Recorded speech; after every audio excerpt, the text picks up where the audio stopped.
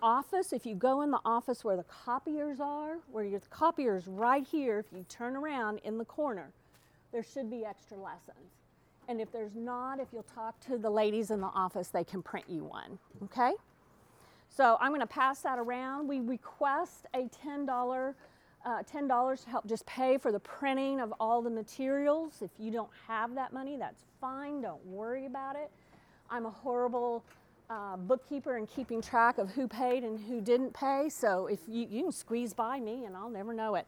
I'm going to start it right here, and hopefully through the time this morning it'll go around. So with that said, I want to pray over you. And what I want to pray over you is actually Paul's prayer from Ephesians.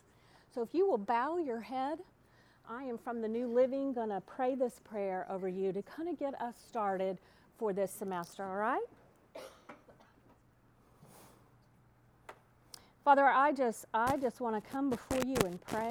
You, the creator of everything in heaven and earth, I pray that from your glorious, unlimited resources, you will empower with your inner strength through the Spirit, that Christ will make his home in these men and women's hearts so that they can trust him, that their roots will grow down in God's love, and that you will keep them strong, and that they may have the power to understand, as all God's people should, how wide, how long, how high, and how deep his love is. Father, I pray that they would experience the love of Christ, though it is too great to understand fully, but that they would be made complete with all the fullness of life and power that comes from you. Now, all glory to you, Father, who is able, through your mighty power at work within us, to accomplish infinitely more than we might ask or think. Glory to God in the church and in Christ Jesus through all generations, forever and ever. Amen. Okay. What I want to do this first hour, and hopefully Jim will show up for the second hour, is just talk a little bit about why study the Old Testament. Does anybody find the Old Testament difficult? A little bit? What's difficult about it?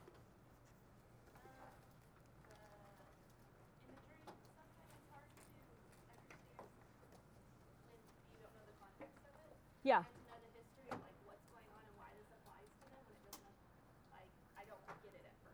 Yeah, it's hard. It's kind of unfamiliar territory. A lot of names you can't even pronounce. A lot of geographical places we don't have any frame of reference to. Not only no frame of reference, can't pronounce those either. We have, it's ancient. There's a lot of ancient customs and practices and culture that we don't really understand. So we don't know what it means. There's a lot of things going on that don't make sense to us.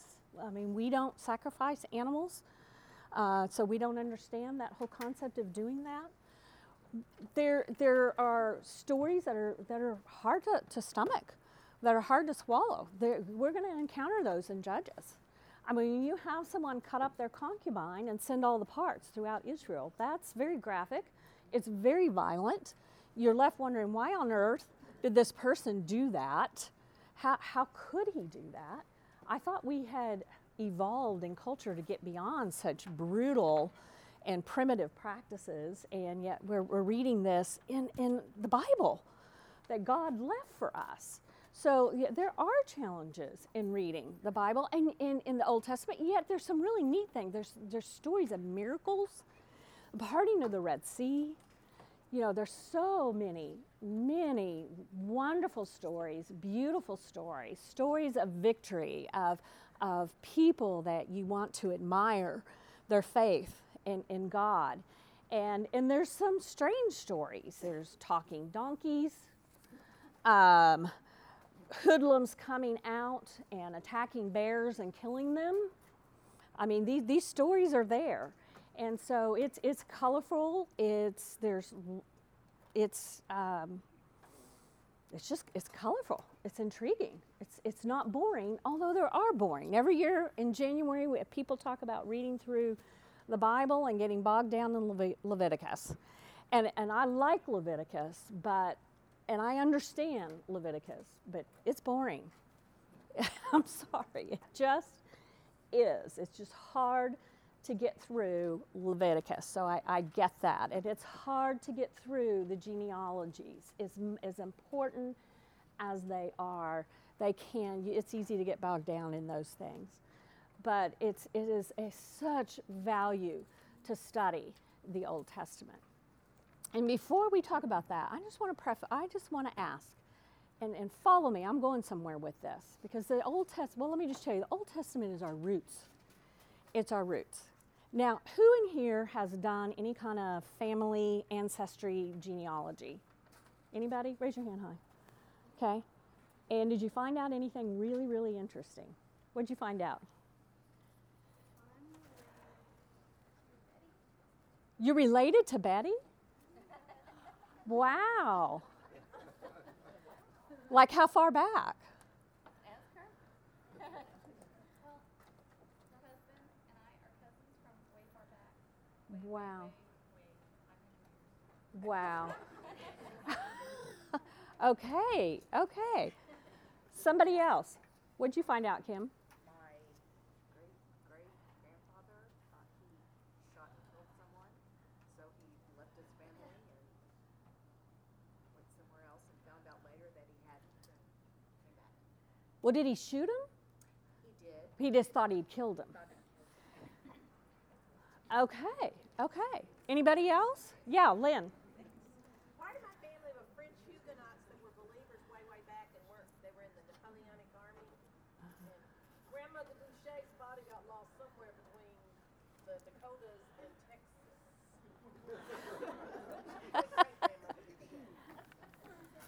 Well, this is mine right here, some of it. And this is what my mother prepared before she died, and she died over 25 years ago, so a lot is missing. And I know I have cousins that have done a lot more. And somebody has the big table length, and I don't know who has it, that goes back hundreds of years, the whole genealogical chart like this that takes up a huge, long 8-foot table. I need to dig up who has that. I got kind of lost in this last night, y'all. Forget Judges. I started having fun with this because I found out things about my family I didn't realize were in here. But I also found, because I hadn't looked at this in probably 30 years, I also found some interesting stories. One relative said, of interest to later descendants of Father Roberts may be some quotes from his letters I received a year before he died. One written March 18th, 1934, from Norman says, "I'm sending you the births and deaths of my family. You can see some of the ups and downs I've had through life. Lost $16,000 in 1894, lost $9,000 in 1907, lost your mother in 1909, flat broke both times, still can't work, sitting here waiting for the call to come up. Such is life. Man is born of a woman a few days and full of troubles, so says the good book." And then from my grandmother, she wrote, she lived in Indian Territory and they were friends with the Indians. She said, "When we were ill with fever or measles, the women came and helped the sick and washed the clothes while the men sat outside on the ground when they were not helping my father. No doubt we got help from the native medicines, which were as useful as the Indians were good. We learned much from the Indians and made many friends, but as in all societies, they had their outlaws called renegades. Geronimo and his band, for example, who roamed the prairie for some time telling the white men to leave or he would be killed. Fortunate for us, the night they were to come, the sheriff's posse caught him in the afternoon." Isn't that interesting? Geronimo was, and I remember my grandmother telling that story of other people leaving because Geronimo was coming and threatening to kill him, and her father said, "No, I will not leave," and how terrified my grandmother was. Geronimo's gonna kill. Y'all know who Geronimo is. Right? He was gonna kill them. So it's really interesting to look at this, to look at the ship manifest from the 1800s when my great-grandfather Giuseppe Scatoro came over from Palermo, Sicily. And to see his name, he was 26 years old, coming in on this ship into the port of New Orleans.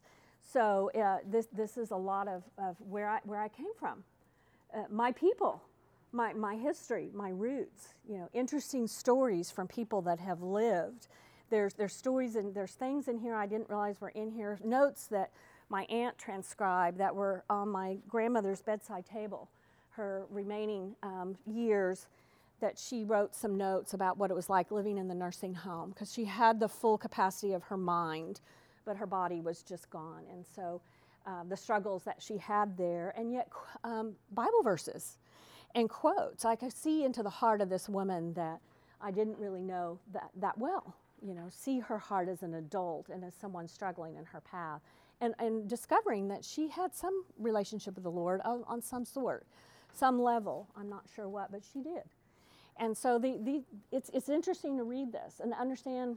It helps me understand more who I am. It helps you all understand why I have a horrible temper. It's that Italian blood coming out, and why I do this, that kind of thing. But anyway, I share that with you because these stories are interesting.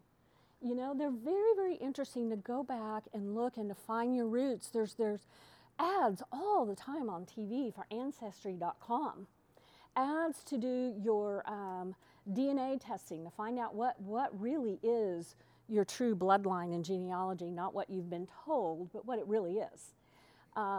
Lots of people doing this kind of thing. There's a show on PBS on Tuesday nights. It just came on the last couple of weeks, if you watch it. Finding Your Roots. And they have different celebrities on. And they've gone through and they've found their genealogy. And it's a really interesting show to watch if you've never watched it. And some people, you may not have much storytelling. You may not have many roots. You don't know where you came from. But I would say, yeah, you do. You do. And it's right here. Can I have your Bible? This is your roots. This is it, right here. These are your spiritual roots. This is also your physical genealogy. If we're all descended from Adam and Eve, then this is part of our ancestry, part of our genealogy, right here, encompassed in these pages, Genesis to Revelation. You Southerners will understand when I say this. These are our people. They are our peoples, and our family, our spiritual heritage, our physical heritage, and we can learn from them. And if you understand that alone, that right there is one good reason to dig into the Old Testament scriptures. Let's find out what our roots are and our heritage and where it came from. Now, when I sat down to come up with what I wanted to share with you on why study the Old Testament, I came up with too many points. And so I had to narrow them down. And those of you all that are really scholarly and you study well will probably walk out of here and say, well, she missed this one and she missed this one, or she didn't describe this one well. I'm not trying to cover every reason. I'm just covering the ones that are important to me, that make the most sense to me. I love the Old Testament. I love the way it reveals who God is. The New says God is the same yesterday, today, and tomorrow. And he is the same. And in fact, I don't know that you really understand who he is till you get into the Old. Now, it's difficult. It's really difficult. Let me read you this quote by a man. If you've heard of Richard Dawkins, he wrote a book called The God Delusion. He is not a believer. And you will recognize some of these comments that you will hear from unbelievers or people who struggle with who they view as the God of the Old Testament. The God of the Old Testament is arguably the most unpleasant character in all fiction. Jealous and proud of it, petty, unjust, unforgiving control freak, a vindictive, bloodthirsty ethnic cleanser, a misogynistic, homophobic, racist, infanticidal, genocidal, sadomasochistic, capriciously malevolent bully. Now, that's how some people will view God. And I have sat in Sunday school classes, I have sat in Bible studies and heard, and you may be in this place, you may be here right now in your own thinking, and have heard people raised in the church, sat under teaching all their life, say, how is it that God changed from the old to the new? What is it that made the change? And I would say he didn't change. He didn't change. In fact, it's in the old.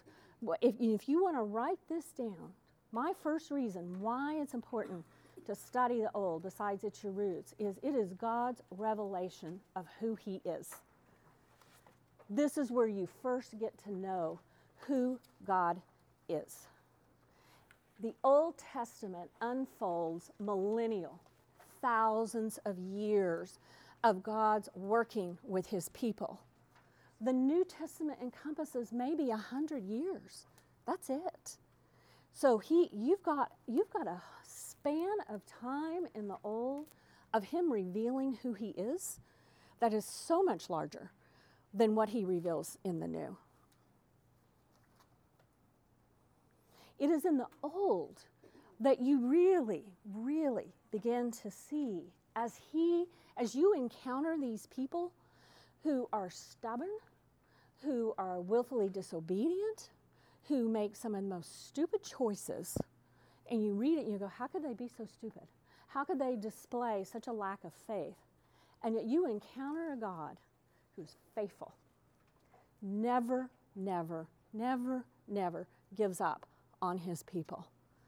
That is the title that we chose for this study. Broken People, Faithful God. You're going to see some of the most broken people you've ever seen in Judges. But you will also see the main character, the true hero of Judges is God. And that is that he stays faithful to his people. And he stays true to his covenant promises. He does not go back on that. And he is steadfast, he is patient, he is merciful, he is also holy, and he is righteous. And he will execute his justice.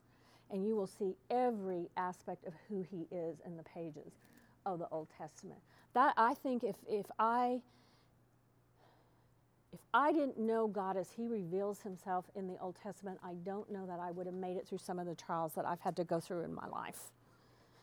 Because I've had to endure some incredibly painful things in my life. But it was understanding who God is, particularly his sovereignty, and the fact that he has hold of me, and that he loves me even when it doesn't feel like he loves me. I could hang on to that thread, by golly. I could hang on to that. But more importantly, I knew he was hanging on to me through all of it. As I was hanging on, he was hanging on. He was truly hanging on to me. So this is where he really reveals who he is. To fail to study the Old Testament is like making a new friend and spending time with them and never asking them about their past. Never finding out, where did they come from? Where'd you grow up? Did you have brothers and sisters? It's never finding out about them. So we've got to get in it. My second reason is this is where God's redemptive story begins. It begins in Genesis. It begins when Adam and Eve sin and fall and destroy by their choices what God so beautifully created. Because it's at that point, those of y'all that study covenant will remember this, at that point of their choice and their fall and the curses being pronounced upon Adam and Eve and the ground and all creation, that God says, I'm sending a deliverer. There will be a redeemer for you. There will absolutely, the first evangelon, the first preaching of the coming Messiah happens right there, and it's from there on. Actually, even if you go into the New Testament before the foundation of the world, you see God's redemptive story being played out from the very beginning. From in the beginning, God created the heavens and the earth, all the way to the last verse of Revelation. Old and new are one complete story. And if all you do is study the new, you've missing half the story. It's like reading the end of a mystery novel where you know the ending, but you don't know what all the drama was before that brought you to that ending. You may have the satisfaction of finding out what happened, who did it, but you missed all the major points of the story by failing to read the beginning of the book. So it's one story combined together. The old is the foundation of the new. The new sits on it. It's its roots. You can't separate it. It is the backdrop by which we even understand the new. Nancy, Yes, ma'am. I always write it down. Anytime I get a new Bible, I always write it at the beginning. But you remember telling us the new is in the old concealed, the old is in the Say that louder. I didn't say that. That's a quote from someone else. And I don't even know who originated that quote. The new is in the old concealed, the old is in the new revealed. Yes. B.B. Warfield said, the old is like a dimly lit room, and it's in the new that the lights get turned on and you begin to see that dimly lit room in its fullness. So yeah, good quote. Kind of forgot about that one. I don't know where I ever got that, but it's always stuck with me. Okay. The old, my next point is the old explains the new. And vice versa, really. The old explains the new. You know what's interesting? We ask, and we can get into discussions. I've had this discussion with someone who doesn't see the importance of studying the old, and he has questioned me why we would study it. The New Testament authors would have thought that was the strangest question. They wouldn't have known what you were talking about. Like, what? Why would you even ask that question? Because what did they have? All they had was the Old. New Testament wasn't written. They're in the process of writing it. When they talk about the scriptures, when 2 Timothy 3:16 and 17, familiar verse, all scripture is God-breathed and is useful for teaching, rebuking, correcting, training in righteousness, so that the servant of God may be thoroughly equipped for every good work. What are they? They're not talking about the New Testament. They're talking about the Old Testament scriptures. All scripture, because that's all they had was that. And that's what they're teaching from. I mean, if you think about it, if you think about just the number of quotations, I read somewhere there are like 300 direct quotations from the Old Testament in the New. Now, if you add partial quotations or allusions to Old Testament events, it jumps up to around 2,000. So it's around 10% of the New Testament. I dare you to try to really understand Hebrews or Revelation without having studied the Old. You can't. You can't understand. There's so many allusions and quotations in Revelation from the Old. You absolutely cannot understand Hebrews without going back to the Old. In fact, if you want to understand the Old, Hebrews is a great place to start for seeing the two put together. They explain each other. And that's what the New Testament writers used. That's what Jesus read. You know, we need to understand Jesus was thoroughly and completely Jewish. He read the scriptures. He quoted the scriptures.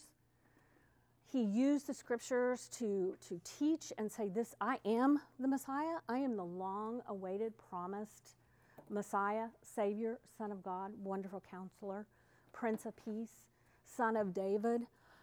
And you don't even really understand what all those descriptions are about him. What does it mean he's the Son of David if you don't understand the Old Testament and the covenant promises and who David was as king, and that David, the Davidic covenant, promised that one would always sit on the throne, always for eternity sit on the throne, and that would be King Jesus. Isn't that what we're talking about? Jesus King. Jesus King. So you don't even understand what he's saying about himself. What did he do? Road to Emmaus. What did he do? Who's he meet on the road to Emmaus? He meets disciples. And what does he do with them? He what? He quotes the Old Testament. He quotes the Old Testament. He explains who he is from all the prophecies and all the statements made about him from the Old Testament to prove to them, I am who I say that I am. He didn't have any New Testament scriptures he was using. He was solely using the Old Testament scriptures to tell people who he was and that he is the long-awaited one, fulfillment of everything that God has been promising up to this point. So my last point, what kind of goes along, is kind of a little bit repetition, but the more you understand the Old Testament, the more you will understand Jesus. And I would add to that, and the more you will understand what he has done for you. I may be a little bold in saying this, but I'm not sure you really understand the gospel till you understand the Old. Because it's in the Old that you see how grave our sin is and what is required of it. And you need all of those sacrifices, year after year, day after day, of spotless, innocent lambs and bulls and calves and other animals in our place to make atonement for our sin. And then you get into Hebrews and you see Jesus did it once for all. All those sacrifices couldn't complete the work. There was no chair in the tabernacle. There was no chair in the temple because there was no occasion to sit down. The work was never done.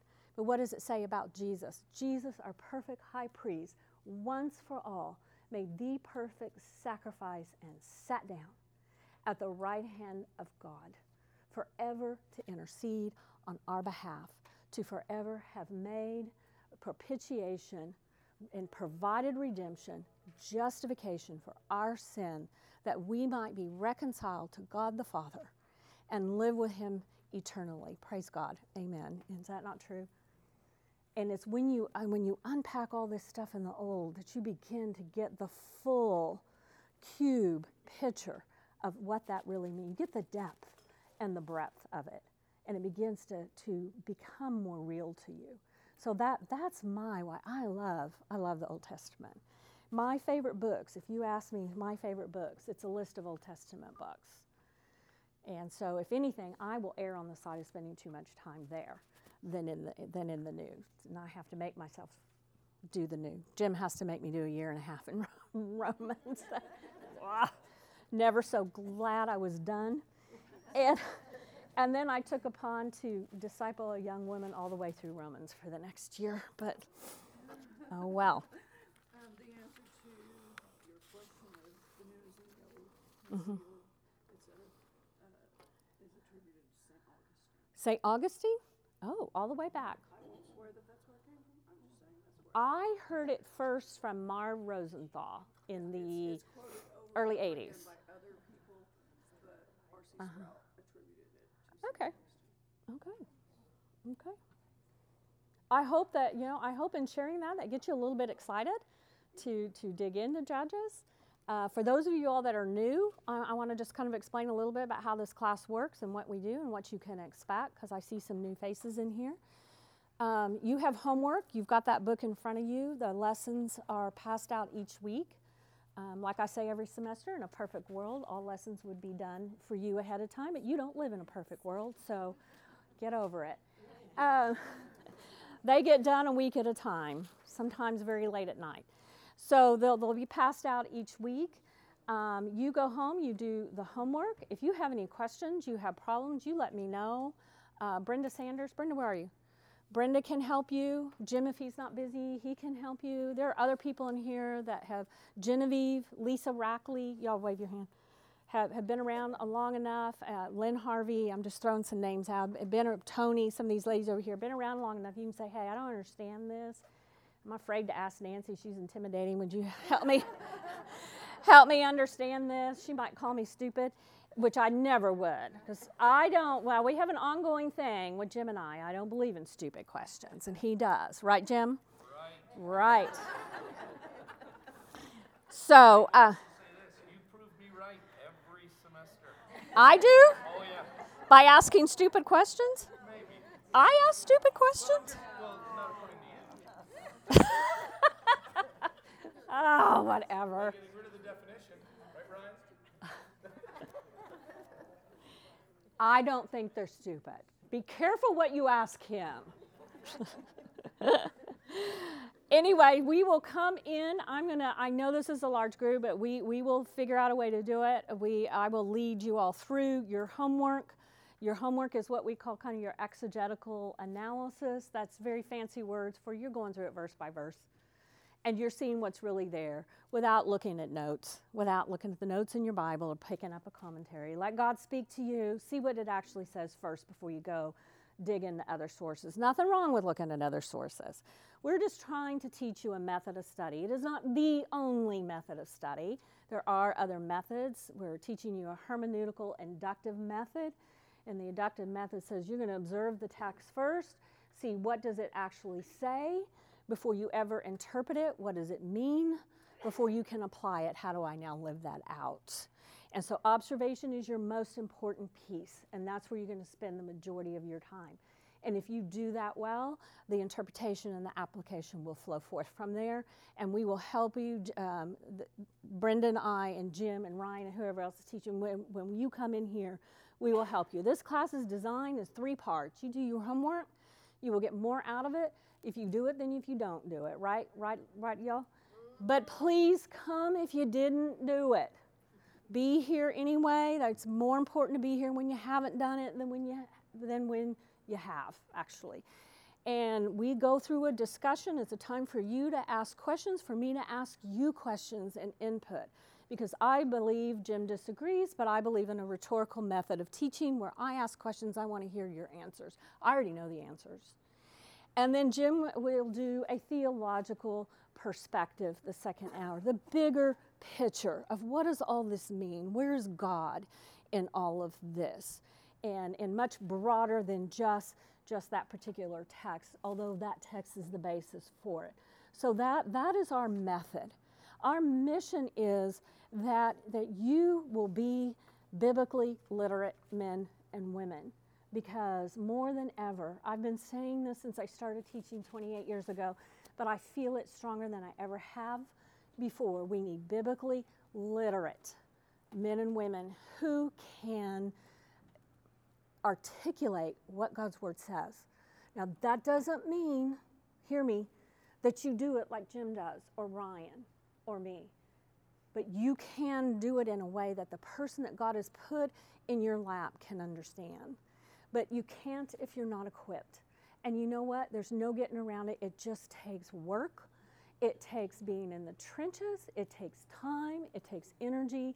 It takes effort if you want to be that way. And I believe every person in here wants to be that way. I think every single person in here sees someone in your life that you think, I wish I knew what they did. I wish I could communicate like they can. I wish that I had the faith that they do. And you know what? You can. I guarantee you, whoever you're thinking about, they worked hard. They worked hard and they didn't give up. And they stuck with it. So you can. That's our exhortation to you as well. Don't give up. Work hard. Come. Be here. Let us help you.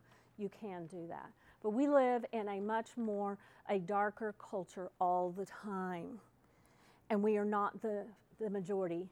Those of you that are older, you know what it was like to have been the majority in the culture, and what it's like now, it's not the majority. So we've got to be able to articulate things. And we're called to a higher level than we used to be able to do that. Fair or not fair, it is what it is. Okay? Questions? Yes, ma'am. I'll say something about the Old Testament, kind of tying in. For all of you young mothers and those who are grandparents, I just think it's so important to teach the Old Testament to your children and grandchildren. It does do everything that Nancy says that it does.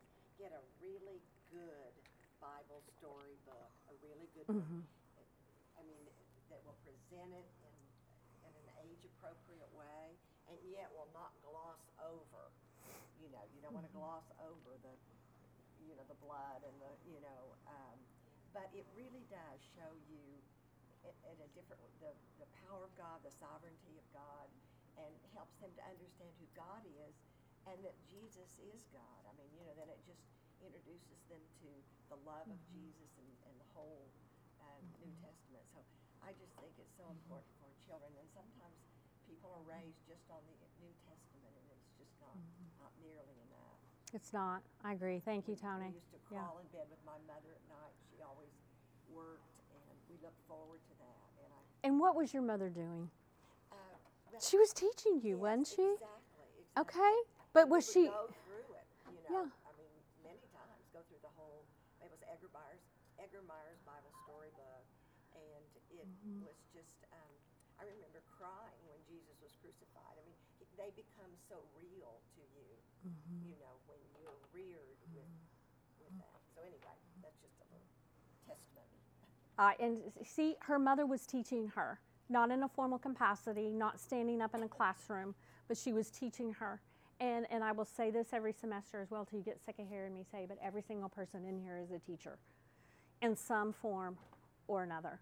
If you're in relationship, you're a teacher. You have an opportunity to share what God has taught you in here. Okay?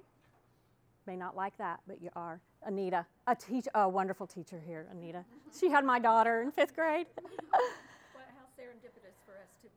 I meet again know, like this. I know. Most of us have mothers who have passed on. And I don't know if I can do this without crying, but I have to say that this is my 94-year-old mother who is visiting with me right now. And she had a book called Hurlburt's Book of the Bible that she read to us every day and every night. My brother cried when Moses died on that night. And so I have to give honor to my mother. And she deserves that. What's your mother's name? Frances Weaver. Frances, we're glad you're here. She's the testimony. These are testimonies. They really are, and they warm my heart. Questions, comments? I have one comment. Yes, You ma'am. know this one because I've told you before. When I was a kid, I was not raised in a church family. I wasn't either. And my favorite movie was Fiddler on the Roof, which came out, I don't know, when I was like 8, 9, 10. Maybe a decade ago or so, we started doing Old Testament studies occasionally. And at some point after that, 5 years maybe, Fiddler on the Roof was on PBS. It was a completely different movie from the movie that I loved as a child, because all of a sudden I was able to catch all the references. I knew the history, I knew the culture, and I understood it in such an amazing way. And it really, really, that if there's no other reason to study the Old Testament, which I did at one time think was a very dry and boring book, the transformation for me from not knowing to understanding was, it just blew my mind. Yes. Histories and roots are interesting, aren't they? You know, the other thing that's in here, and I would say that's interesting just from mine, and just wait till you get into the Old Testament and hear the interesting stories. But there's letters in here from a man, Louis Mahy, in New Orleans, Louisiana, that my mother found, and they correspond. In Louis's letters are in here to my mother. You know, no internet those days. It's handwritten out in cursive writing, which I understand they're not teaching anymore. And he's writing and filling in pieces of history, and I'm sure he kept the letters my mother wrote him. And then they decided to meet. And so my mom and my stepfather drove to New Orleans to meet Louis and his wife and opened the door. And Louis and his wife are black, and they're first cousins. Now, I would like to have been the fly on the wall when that door opened and they saw each other, because Louis did not know my mother was white, and my mother did not know Louis was black.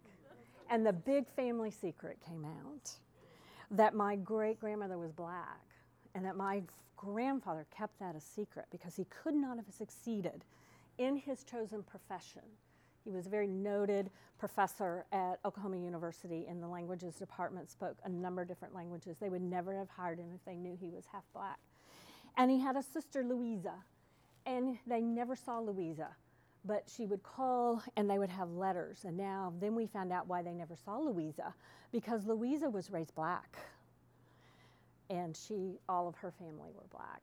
So very interesting, very, very interesting to find these things out. So if you don't have any interesting tidbits or know any interesting tidbits, you're going to find them out this semester from your spiritual roots and your other heritage of the biblical characters. Let's take a short break. I actually finished 10 minutes early. And then Jim is here, so we'll have some time with him. Normally, we will have coffee. I don't know if there's coffee over there or not. Marilyn Bartow is so gracious to always do coffee for us and bring it. And she just has a really servant heart.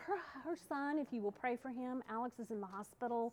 He was in an accident a couple days ago, and they're not really sure what happened. Did he have a seizure or what? But they're still in the hospital. So she's with her son today, if you all are wondering where Marilyn is. So take a break, and we'll get started again.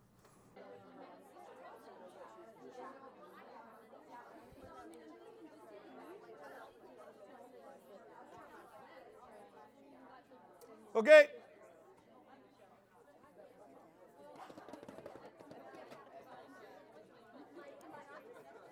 Don't make me pray to get you to be quiet.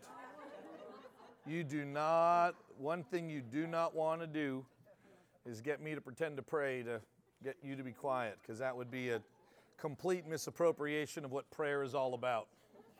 So you do not want that. And by the way, those that are wearing the dunce caps or aren't allowed to kind of see, next time I hope you guys try harder and get here on time. I just want you all to know, I see you all. Just want you to know that although you are closer to the donuts, I'm about to write some really cool stuff on the board.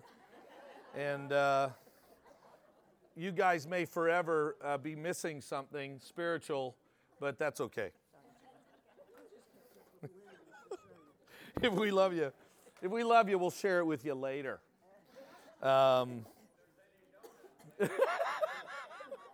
You have the donuts, yeah. There'll be a bunch of people in here going, seriously, I would rather have donuts. But welcome. It really is a privilege to be a part of this. I don't know how long I've been doing it, but I love it. I really do. And what you guys represent, both literally and figuratively, for people like Nancy and Brenda and I, are people who are hungry for the Word. I went back and I just said to my brother a few minutes ago, hey, it's great seeing you. And he said, man, I'm really looking forward to this. And I said, so am I. I really do. It gives me an opportunity to think about things and to process things. I'm a verbal processor. And so it doesn't mean that I don't kind of prepare, obviously, before I walk in here, but I'm amazed at how much I learn while I'm teaching what I already know. And I actually say that because I want to encourage you to have that same kind of active engagement with the Word.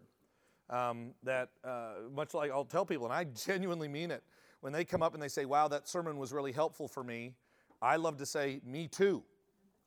Like, me too. And not because I had some weird kind of like esoteric, completely detached, God's writing the sermon for me. It's not that. But like, I have to actively engage about how to deal with the Bible and with truth, right? I've got a marriage. I've got kids. I've got a ministry that involves Sunnybrook. I've got a ministry that's bigger than Sunnybrook because God is bigger than.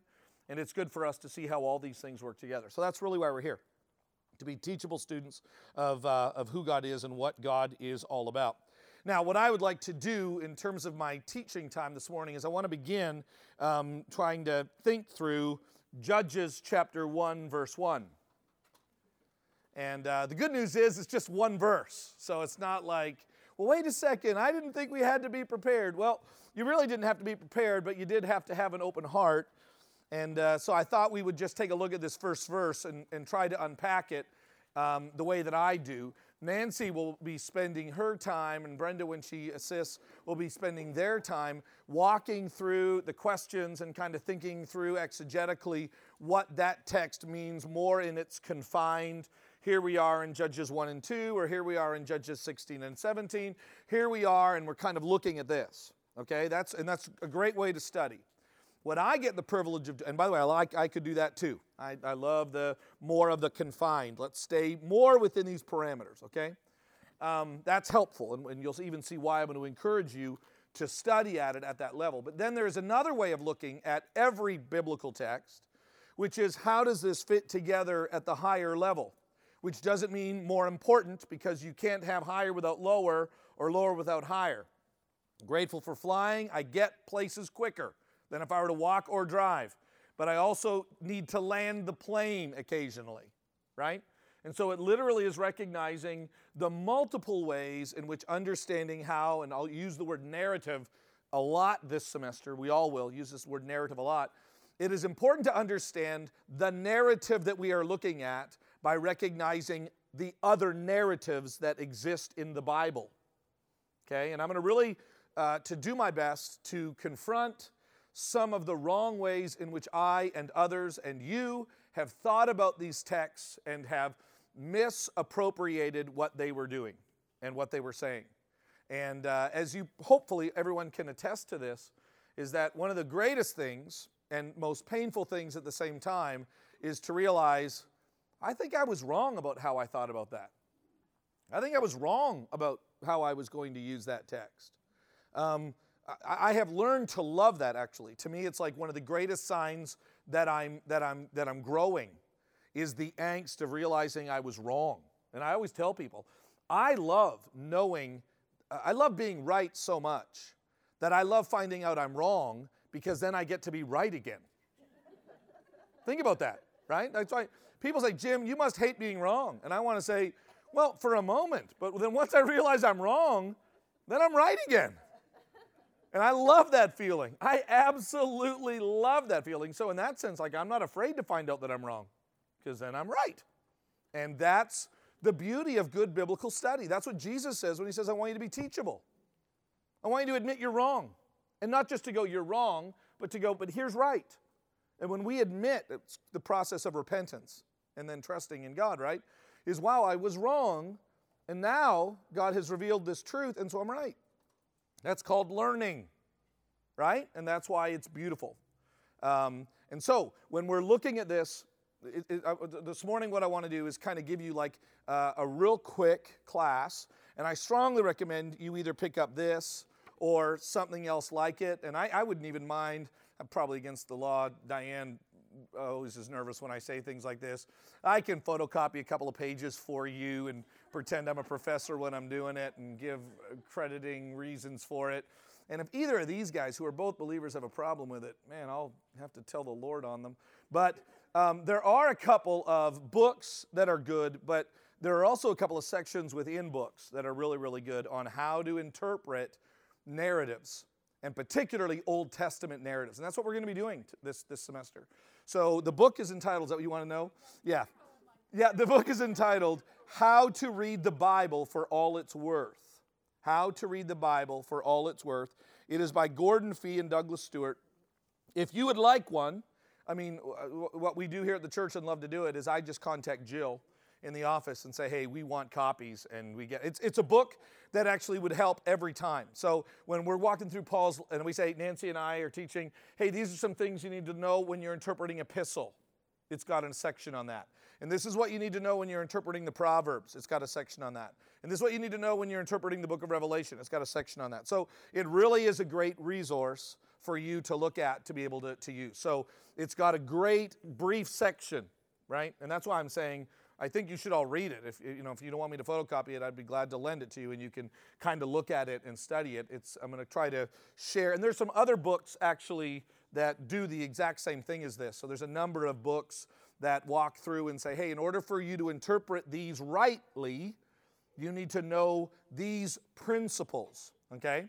And let me give you another word for that, because if you don't mind, I'd like to really speak to you as though you are very intelligent people who want to learn. Is that okay if we do that? Okay. It is known as genre analysis. Genre analysis. And you probably all know what a genre is, right? A genre would be a classification of something. So specifically what we're looking at is a classification of biblical literature, okay? So what kind of, and by the way, let me tell you, a lot of you who have already been doing this for a long time, you're going, yeah, Jim says this all the time. Nancy teaches this every time, okay? Maybe you're not. Maybe you're going, wow, why are you trying to make the Bible more complicated? Let me tell you, I promise you I'm not. I'm not trying to make it more complicated. I'm saying it is complicated, and you would do better to know these truths about the Bible. That when you want to read the Bible as though it's flat, right? Like it's all the Word of God, which it is. I can't tell you how much I believe it is all the Word of God. I believe the Bible is inerrant, without error. That's how much I believe in this. But this wonderful book that is without error comes to us in different genres, in different literary classifications, and where we get into trouble, like I love to challenge people on when they go, you're making this too complicated. Well, tell me how I love to ask them, well, you tell me how I should read it. Like it's all the Word of God. Okay, so you're saying don't read it this way. Did you get that from the Bible? Answer is no. Okay, so you picked one way, and we all have a way of looking at the Bible. Okay? And so what I have loved is that the more that I look back at other believers throughout history and how they've studied the Bible, I say, wow, this idea of looking at the Bible that's kind of flat has always been an irresponsible way to study the Bible. Always has been. The church has always known about the wrong way to study it. And it, by the way, has always had great ways of studying it. And there are those that study it wrongly. And by the way, here's the good news.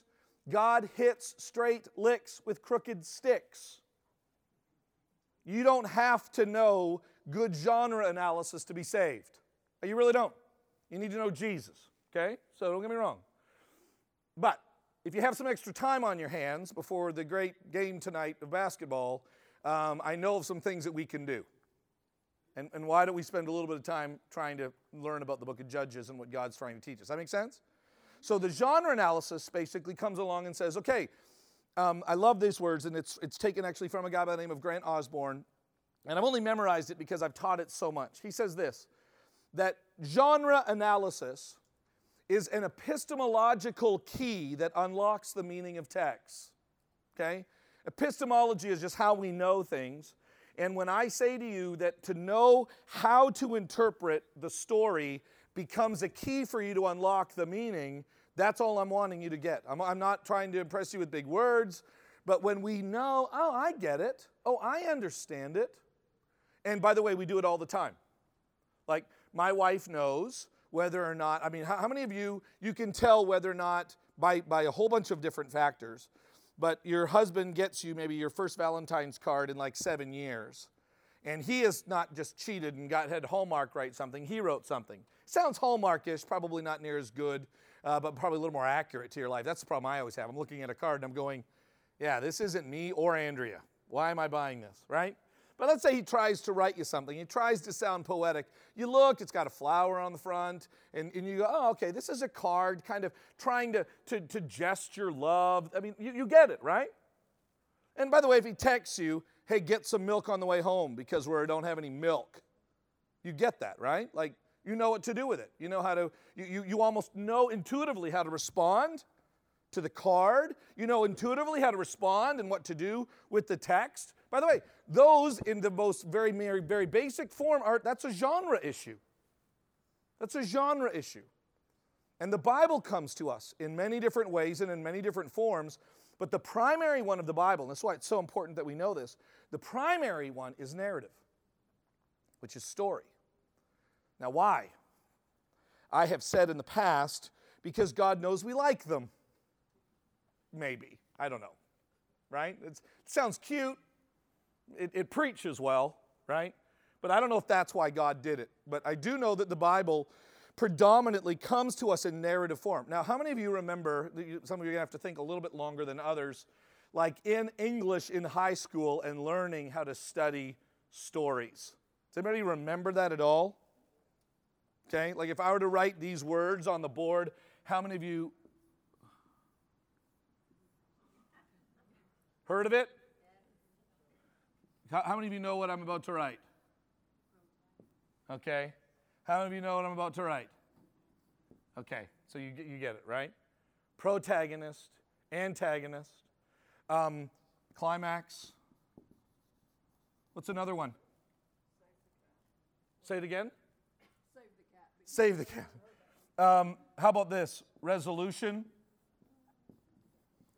We actually call it, in Canada, we call it the denouement, which is kind of just a French way of describing it. So you have the resolution. You also have characters. How many of you feel like, was this Hamlet? Right? Which, by the way, is not even one of my favorites. I love the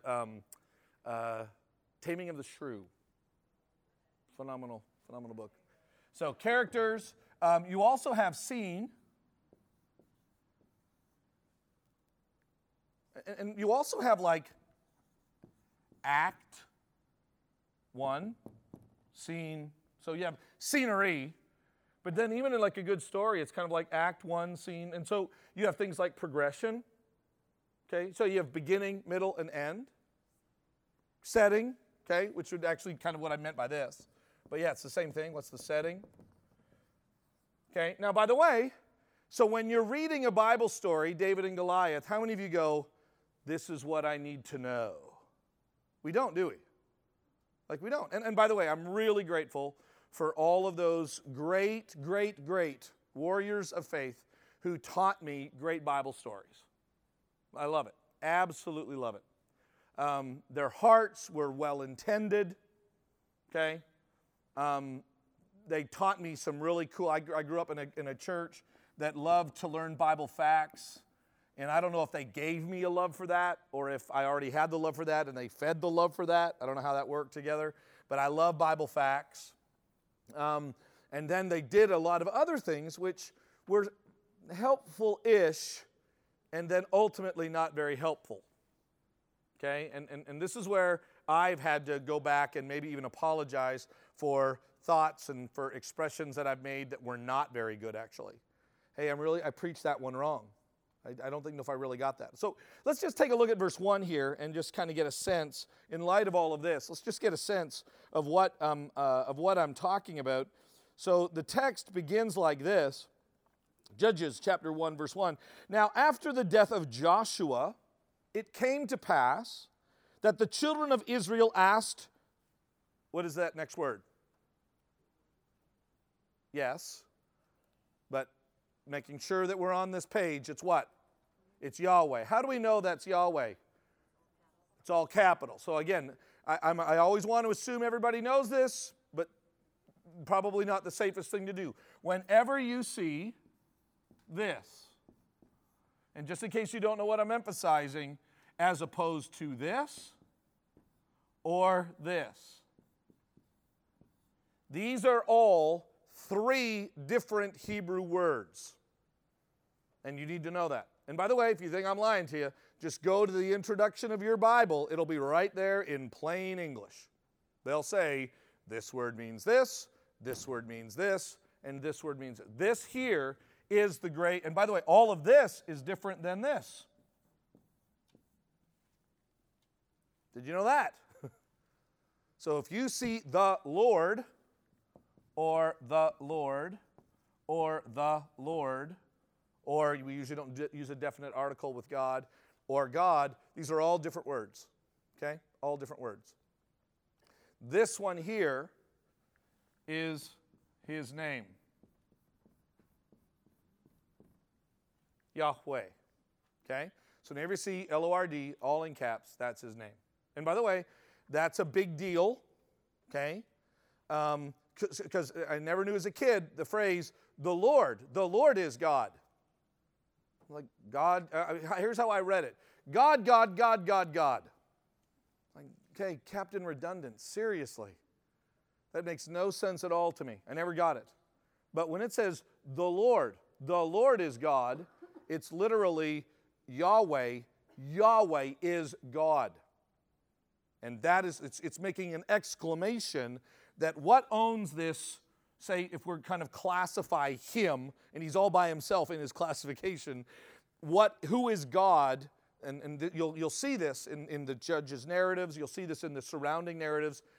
Other people are going, Baal is God. Moloch is God. Ra is God. And what's our exclamation? Yahweh is God. Okay? So I love the fact that I have this constantly in my house with a Muslim who lives with us. We always have debates, and I love to remind them, Yahweh is God. Allah is not. Okay? Because he's not. So we have kind of these chanting, what's complicated? You got to be 20 minutes in our house, and then you'll realize, wow, sure glad that we don't live here. But we do different things to just recognize what's going on here. So another thing that you need to know, that this name means a lot, and you got to be careful, don't make too much of this, but it's actually true every time you read it. This brings with it the covenantal nature of God. So it's not just his name. It kind of draws back to Yahweh, who made a covenant with Abram, to Yahweh, who made a covenant with his people Israel. And so it kind of pulls into it when you read it. And again, I don't know if it's all, I think it's stressing it too much, but it is his covenantal name. So I don't know if it's always trying to underline the covenantal aspect of it, but I don't know. I think it's always good to have in the back of your mind the covenantal connection to it. We'll see why here in a moment. So when it's describing here that the children of Israel asked Yahweh, saying, who shall go up for us against the Canaanites first to fight against them. Okay? So that's kind of how the book of Judges begins. And so now we've got to try to figure out, okay, so what is essentially happening here? And that's where we get to break this down. So, lots of different ways that we can look at this. And you know what these are, and we'll kind of break some of those pieces down. It's good to know about LORD. That's just kind of an ongoing thing. Let me, for my last remaining moments, let me describe to you the kind of the big picture ways in which every week I want to challenge you to look at your story and to linger longer at this level, okay? First of all, by recognizing that the book of Judges, I love this. Now, after the death of Joshua, okay, that means there's a bigger story, right? If I was going to begin this and I didn't know anything about the Bible, I would ask questions like what? Who's Joshua? I would ask questions like, so who are the children of Israel? I would ask, like, who are the Canaanites and why are they fighting? Right? Great questions. So when you come into this, realize, and most of us know it. Most of us know the backstory. But let's just pretend for a moment that much like the Kellogg's cornflakes commercial years ago, I loved this statement, and I think about it whenever I have to preach a story that everybody knows. How can I taste Kellogg's cornflakes again for the first time? Right? That's kind of what I want to do. I want to taste this again for the first time. By the way, not pretending that I don't know anything. I'm not trying to pretend that I'm dumb. But I do want to admit that I'm still teachable. Like, show me where I'm wrong. And sometimes, actually a lot of times, I'm wrong because my view was small. So it wasn't like my view was completely in error. My problem was my view was small. And do you think God wants to give you a bigger picture of himself? God wants you to see, yeah, you thought this. I love this. Are you ready? Do you think this gets to the full extent of who God is? Right? And I love thinking about that. So that's why when we look at these narratives and we just look at, just verse 1, you go, wow, there's a lot of backstory there. Therefore, what I'm about to tell you is beautifully true of the book of Judges, but it can actually be used of any part of the Bible. Okay, so what I'm giving you is always found in any book that discusses this. It's found in this one. It's found in Blauberg and Hubbard's. It's actually found in, you name it, Duval and Hayes. All of the big books talk about this. It says essentially that there are 3 levels of the narrative.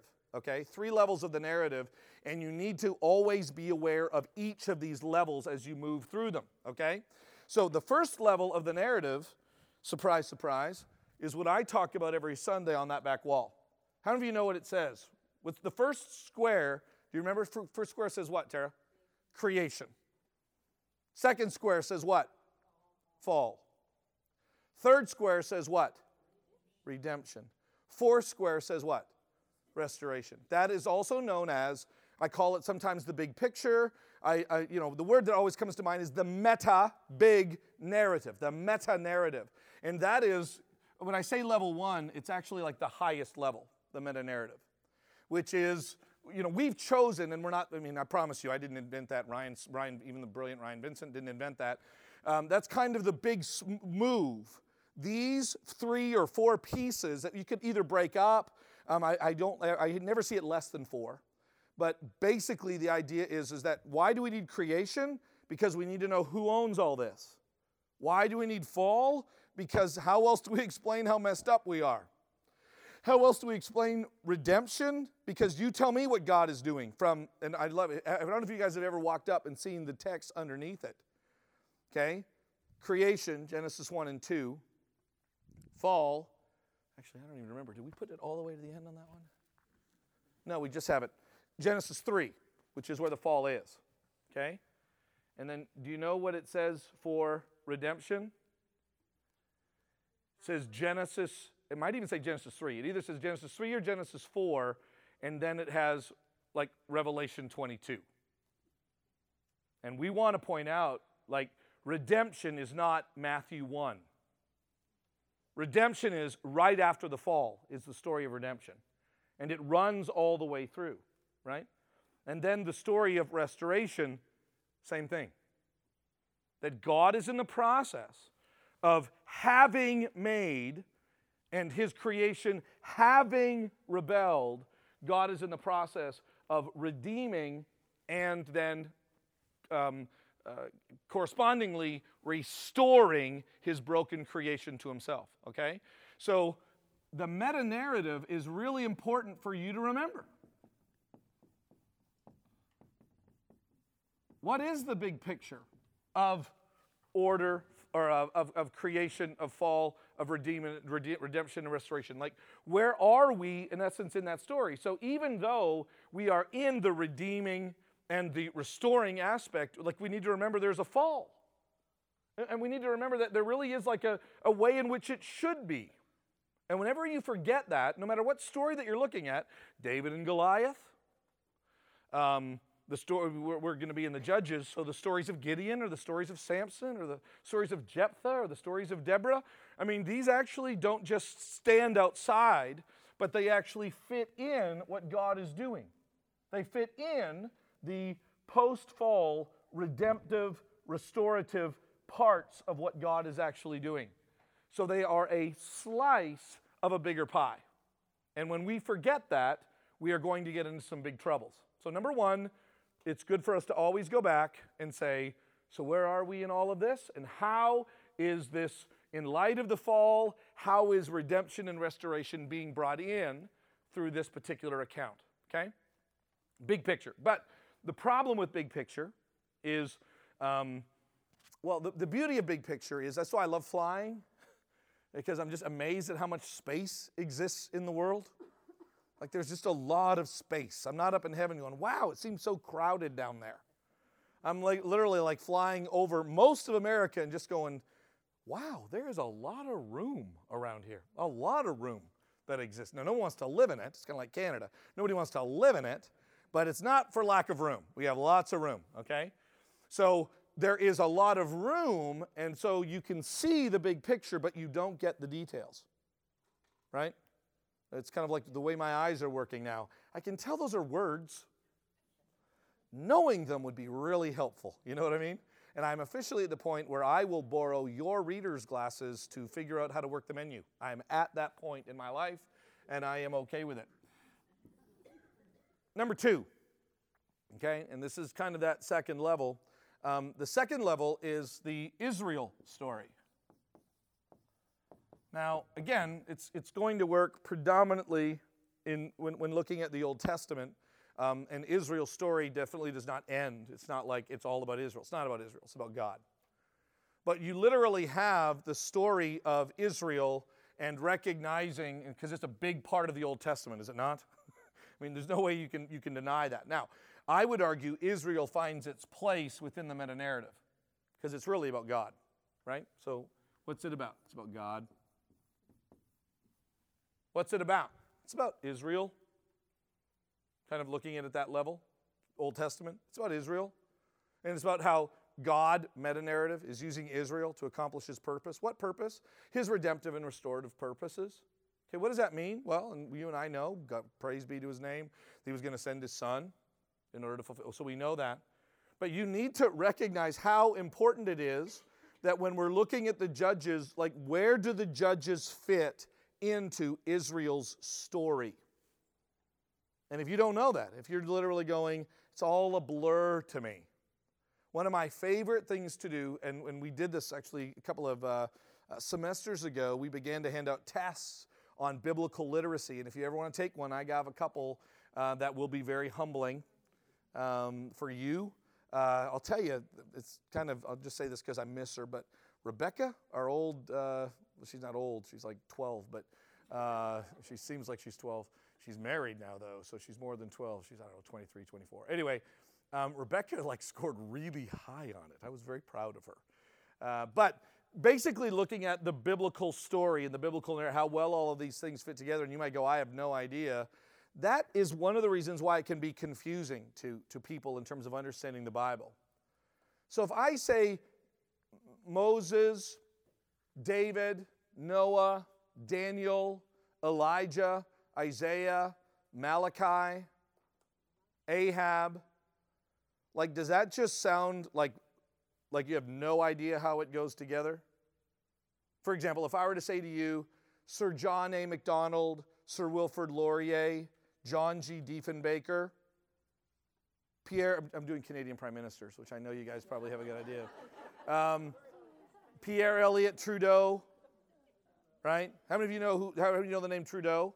Okay, so you know the name Trudeau.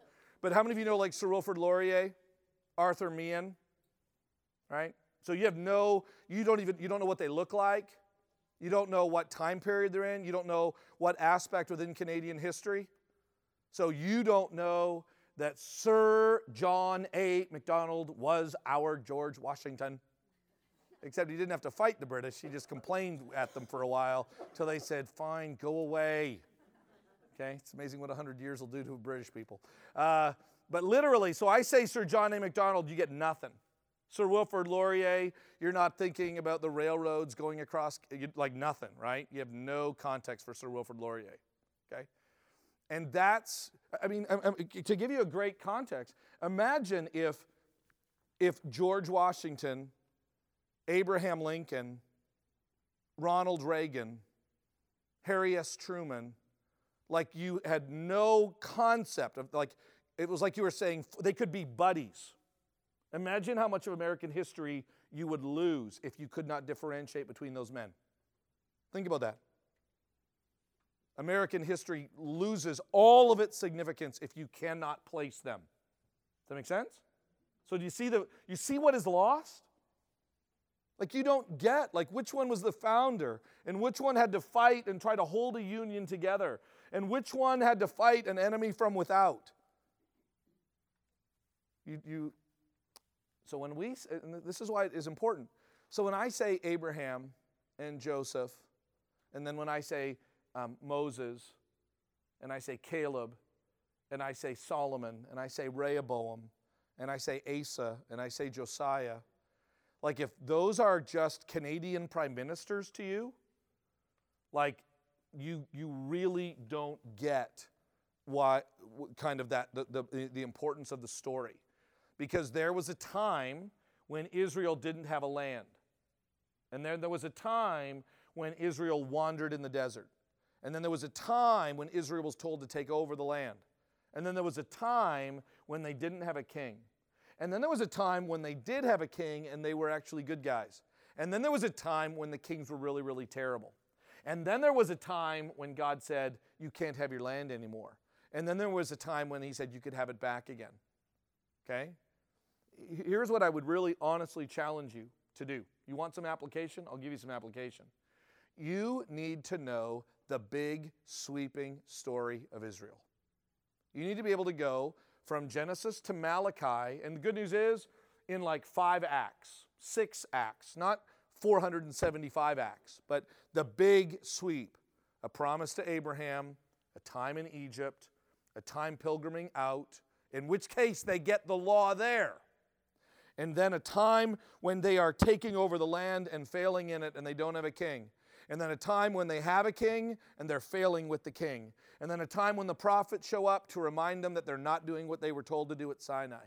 And then a time when they had to live in a foreign land. And then a time when God restored them. If you can't know those huge sweeping things, then you don't get any kind of a feel. No wonder you are wrestling with and struggling with, like, what is God doing and where is God going? Like, I don't even get, how many of you feel, you don't have to raise your hands, right? I'm big on raising hands, I've noticed recently.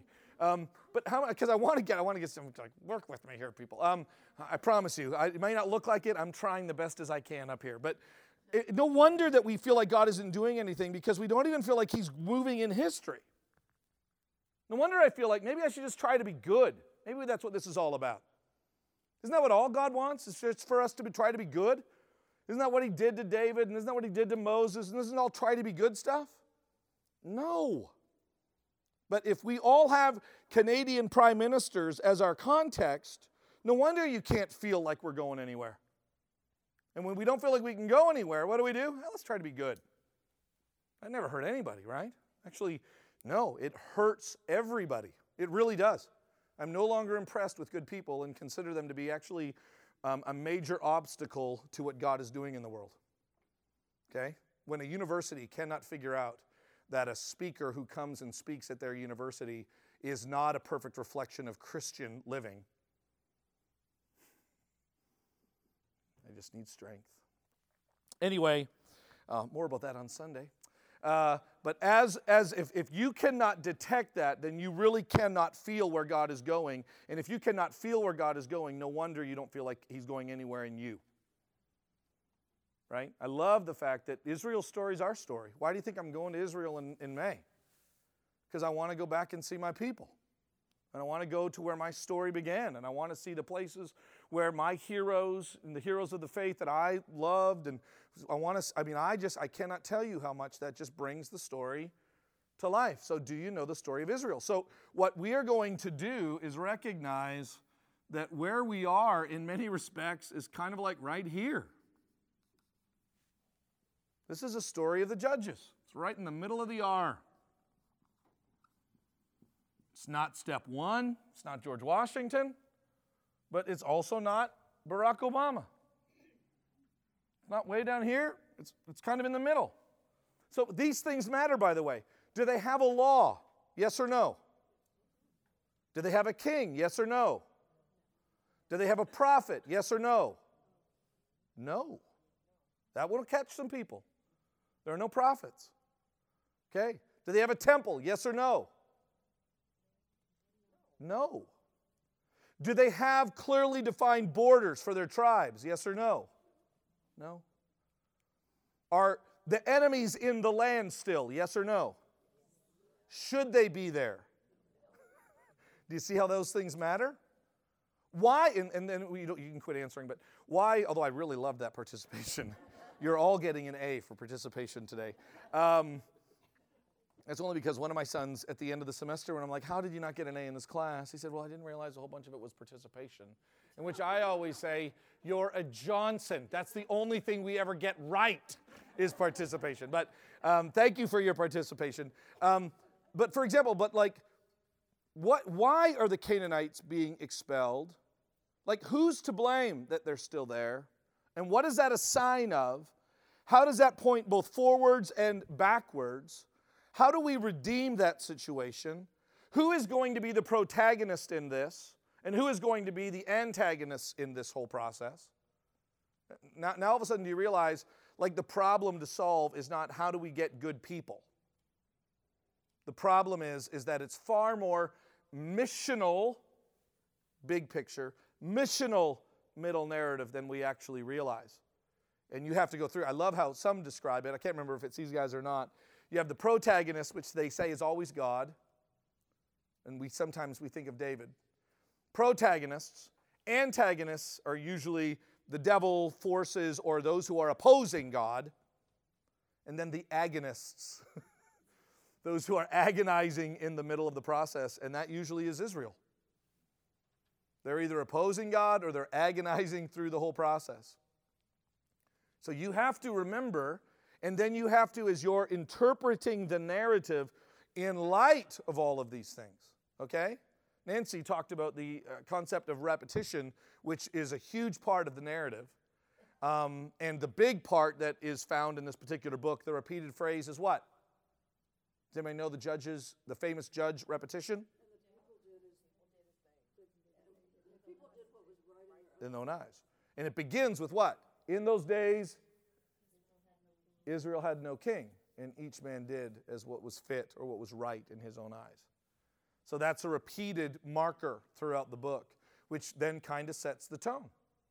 Now, here's what this also saves us from doing when you're looking at this middle level, is it also saves us, and again, I swear to you, probably about 5 or 10 years ago, it was kind of fun for me to take shots. Now, as I get older, I realize, wow, like, I need grace in terms of all of my poor preaching and all of my poor teaching in my life, and so I want someone, when I'm dead, to be nice to me. They didn't know better, but I just had a lot of Sunday school teachers that were daring me to be a Daniel, challenging me to be a Caleb. I can alliterate this all the way through, I think. Encouraging me to be an Elijah. They really wanted me to do this. They really wanted me to walk through this. And I think that what they got wrong was they got the wrong protagonist. They kind of missed the boat on that. That's really not what those stories are designed to do. And when you look at them in Israel, it's not, all of those people have failed. Well, sure, but that's really not the reason why they're not the protagonist. They're not the protagonist because God is the protagonist. Okay? So God will use people, He will elicit, He will invite them in. And that's why, do you realize how important it is that when you look at the narrative, you see God interjecting and inviting into the story? And how important it is? It's not, and David realized that something was broken. So God says to Samuel, I have forsaken Saul because of his rebellion, and I have found a man with my own heart. Therefore, go and anoint this man, and I will show you who he is as king of Israel. Do you see how that's different than, and Daniel one day was reading the newspaper and realizing that he could be a better political leader than Saul. And so David decided to, do you realize how that's like different? Moses has a burning bush. Noah is told to build an ark. Go back. Call is critical. Therefore, God gets the protagonist position. And what you would say, well, what about David? Okay, listen, he's right behind him. But even David in his, I'm going to confuse those two, even David in his endeavors, and particularly the judges in theirs, are doing nothing more than acting on what God is propelling them through or to. Okay? So the problem with lifting up these heroes, be a David or be a Daniel, and listen, I'm not saying there aren't things that we can emulate, but is that why they exist in the story? When we rip it out and we fail to see it in conjunction with, we're in serious danger. Okay?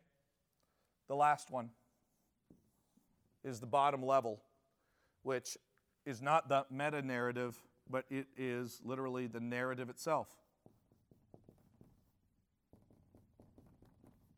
And I would say this.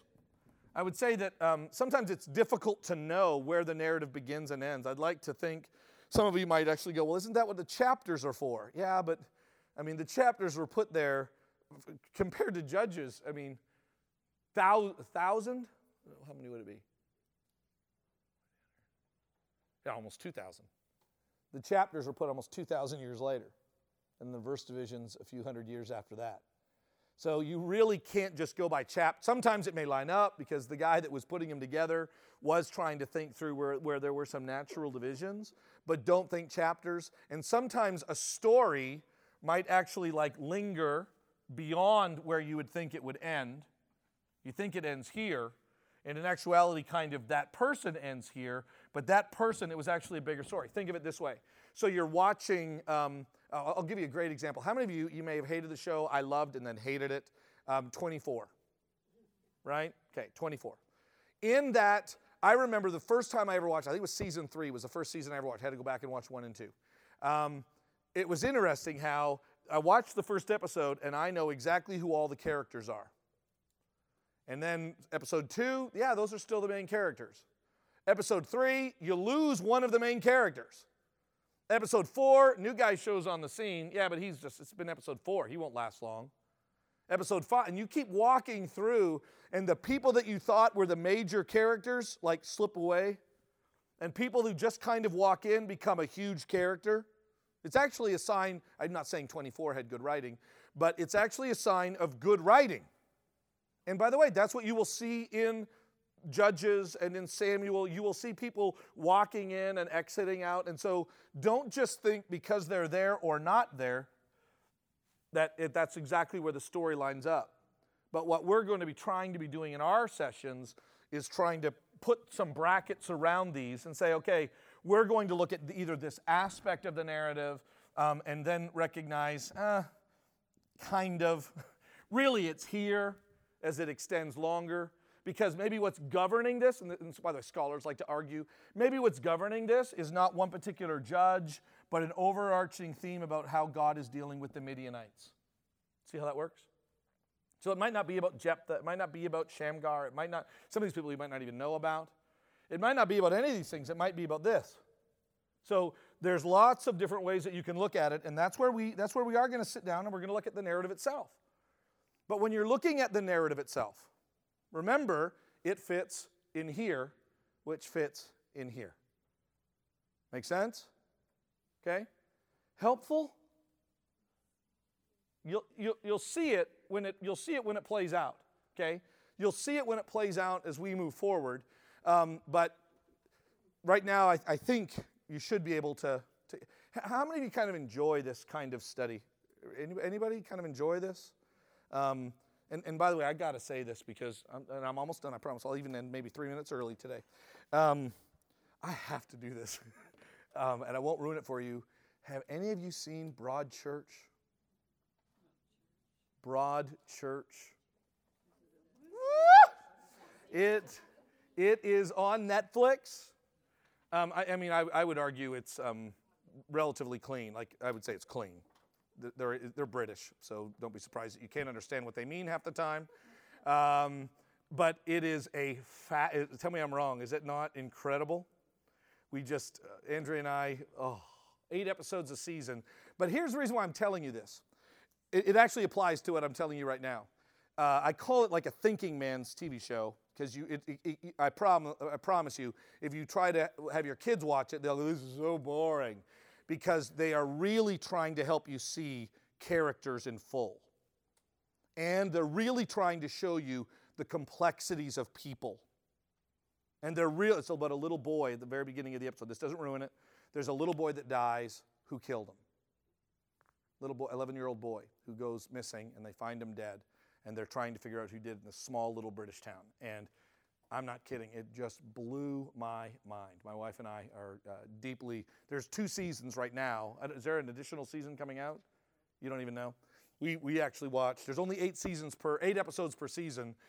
We just started watching it the other day, and we're already in season 2, episode 4. Because it is literally riveting. Riveting. Is it really? Thank you. Right now, you're my favorite person in the world. But let me tell you this. Here's what I really love about it, is there is this bad person, okay?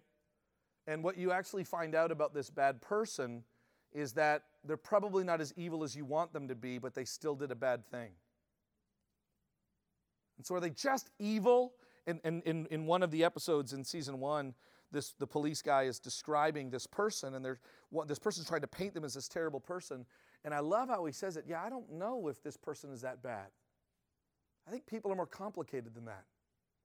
And he's just kind of talking honestly. There's a person in the first season who had an affair and is asked by his wife, why did you have this affair? And the way he described it was so creepy real. It was like, I think I want to throw up, and I think that's really helpful for me in ministry to be, because it was different. Seriously? And so her anger, seriously, that's all it was? Yep, that's all it was. And as I'm watching this, I'm going, this is like life. Okay? Let me tell you, that's Judges.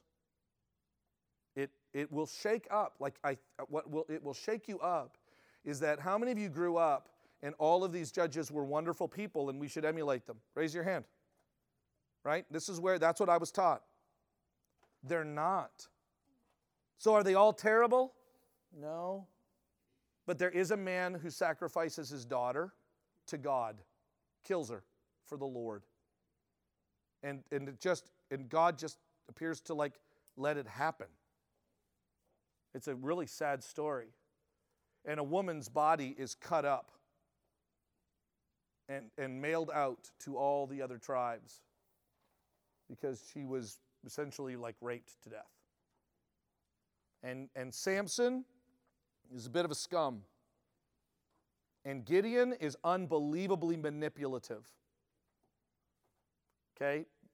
For those of you that for those of you that love kind of the female side of things, and actually I do too, Deborah is one of the few that just is neat. But honestly, she really is one of the few where you say, well, what do you got against Deborah? Nothing. The Bible doesn't really have anything against Deborah. She's just one of those good people. Okay? And so, again, I really think you should watch Broad Church. But if you don't want to watch it, I ultimately don't care. But I will tell you, watching it really helped me realize the complexity. What I love about the show is you find out that these small towns, everybody's got a story. That's what it really develops in a very slow yet rich way. Everybody's got a story. and good people have a bad past, and bad people actually have a good past. And how did you get here? How many of you, any of you kind of like that? That's Judges. That's Judges. And so what we're going to be doing is looking at the narrative itself in Israel's context and God's overall theme. And what we do as we study is we literally go up and down and up and down and up and down, interpreting it, reinterpreting it, interpreting it, reinterpreting it, and in that sense have a better understanding of what it's all about. Okay? Let me give you, in 5 minutes, let me give you some things that you should not do, and I'll make it quick. Okay? Number one, don't allegorize it. Okay? An allegory is basically when you take a part of the text. It's a way of interpreting literature, and it's only a good way to interpret literature if it was intended to be an allegory. Okay? If it's intended to have another meaning behind it, then it's great to allegorize it. But if not, then you lose sight of it. So this isn't this wonderful allegory. So a classical allegory or a fable, kind of, and again, there are kind of, in classifications of literature, it's technically and not technically, okay? But a great example of this would be like C.S. Lewis, Lion, the Witch, and the Wardrobe. I mean, all of actually his entire thing kind of has that allegorical feel to it, right?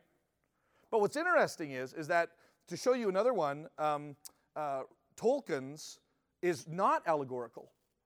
So if you were to say to Tolkien, so who's Jesus? He would laugh and go, he's the guy that died on the cross. No, but in your story, who is he? He's not in my story. So who's Peter? Yeah, he's not in my story. So I don't have that. Who's the devil? He's not in my story. Now, I do have a number of characters that personify evil. I do have a number of characters that personify humility. So Tolkien did not, and actually they were good friends, Tolkien would make fun of Lewis for being simplistic. If I was C.S. Lewis, I would have said, they're children's books. Chill. I'm still more famous than you. But that's what I would have said. So you literally have allegorical books. But the problem is when we take these Old Testament narratives and we allegorize their stories, okay? So who are the giants that you need to slay? Who are those giants? And what 5 stones are you going to use to slay your giant? What? Now again, if you want to say, hey, metaphorically speaking, and you want to, fine, if you want to do that. But you know that's not what the story's about at all. You have to keep Goliath and David, you have to keep them in there. So what kind of fleece do you put before God? Yeah, well, exactly. We might even learn some stories like that.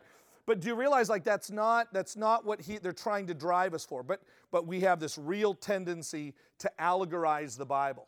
Okay? Now, here, let me just say this real quickly. Am I saying that's wrong? Yes. Am I saying it's sinful? No. I'm just saying that if you ever get an allegory right, it's because you're linked up either by accident or by some really good thinking to a greater biblical truth. And there's a quicker way to get to the greater biblical truth, I would argue. And ultimately, it's more of a danger of how you teach it that has caused a problem. So don't allegorize the text. Also, don't decontextualize the text. Decontextualize, and then DE on the front of it. Essentially, don't remove the story from its context. Okay? Now, there's lots of different ways, and these guys do a great job going, this is a subset of this, but I'm trying to give you the big picture of all of these things. To decontextualize, one of the ways in which we like to do it is that we decontextualize it by trying to read into it, for those of you that study literature, anachronistically from our standpoint, meaning against time from our standpoint. I'll give you a famous one that's not in Judges, and David and Jonathan loved each other, and their love was better than that of a love of a woman. And how do we decontextualize that? By putting it in our modern context. That becomes a clear picture of homosexuality. You would only get there by decontextualizing it and removing it from its historical context. So do not pretend that these guys live in Ohio.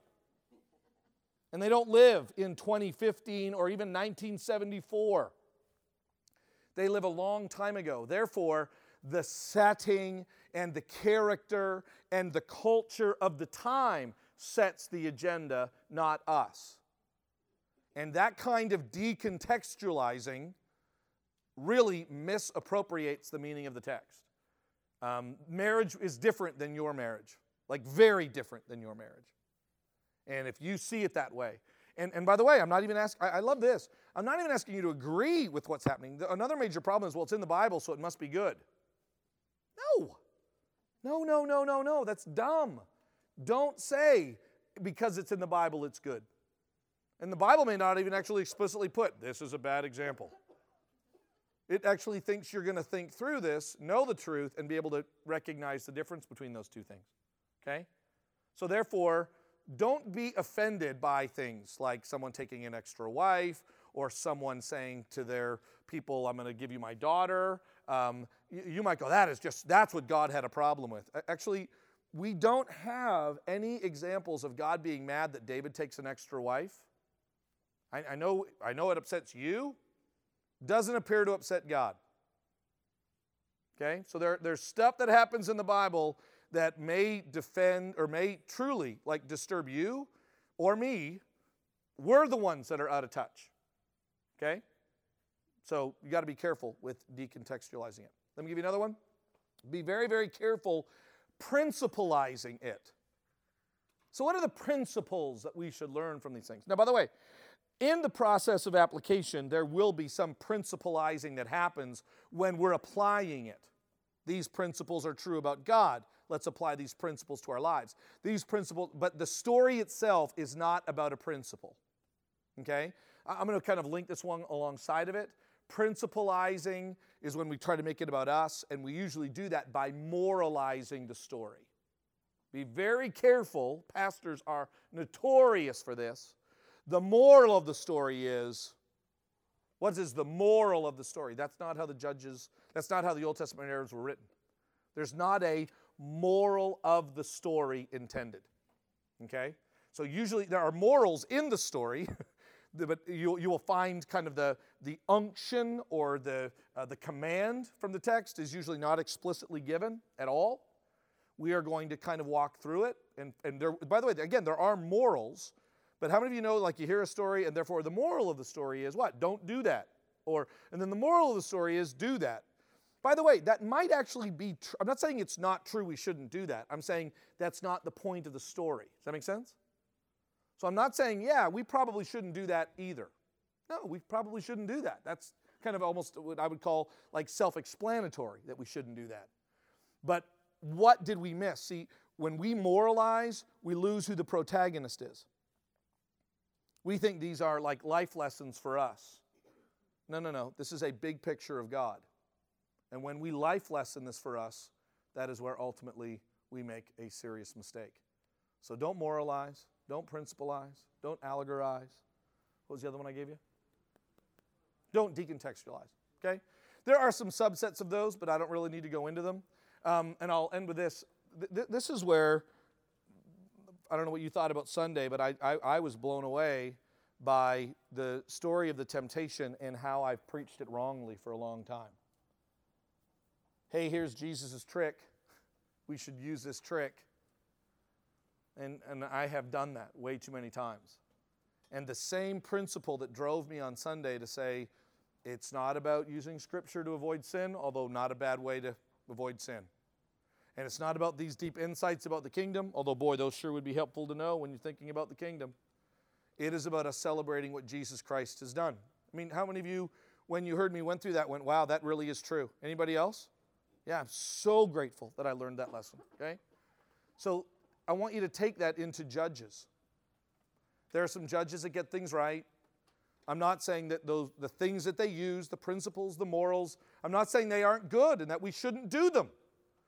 But if you walk through principalizing, allegorizing, decontextualizing, and you miss what God is ultimately doing, then basically what the rest of your life will look like is tripping and falling and trying harder, sometimes succeeding, but ultimately failing, because you will have missed that all of this was truly about God.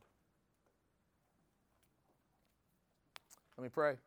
God, I thank you for this time and for this group, for an opportunity that we will have to study your word and for the richness it brings to our own lives.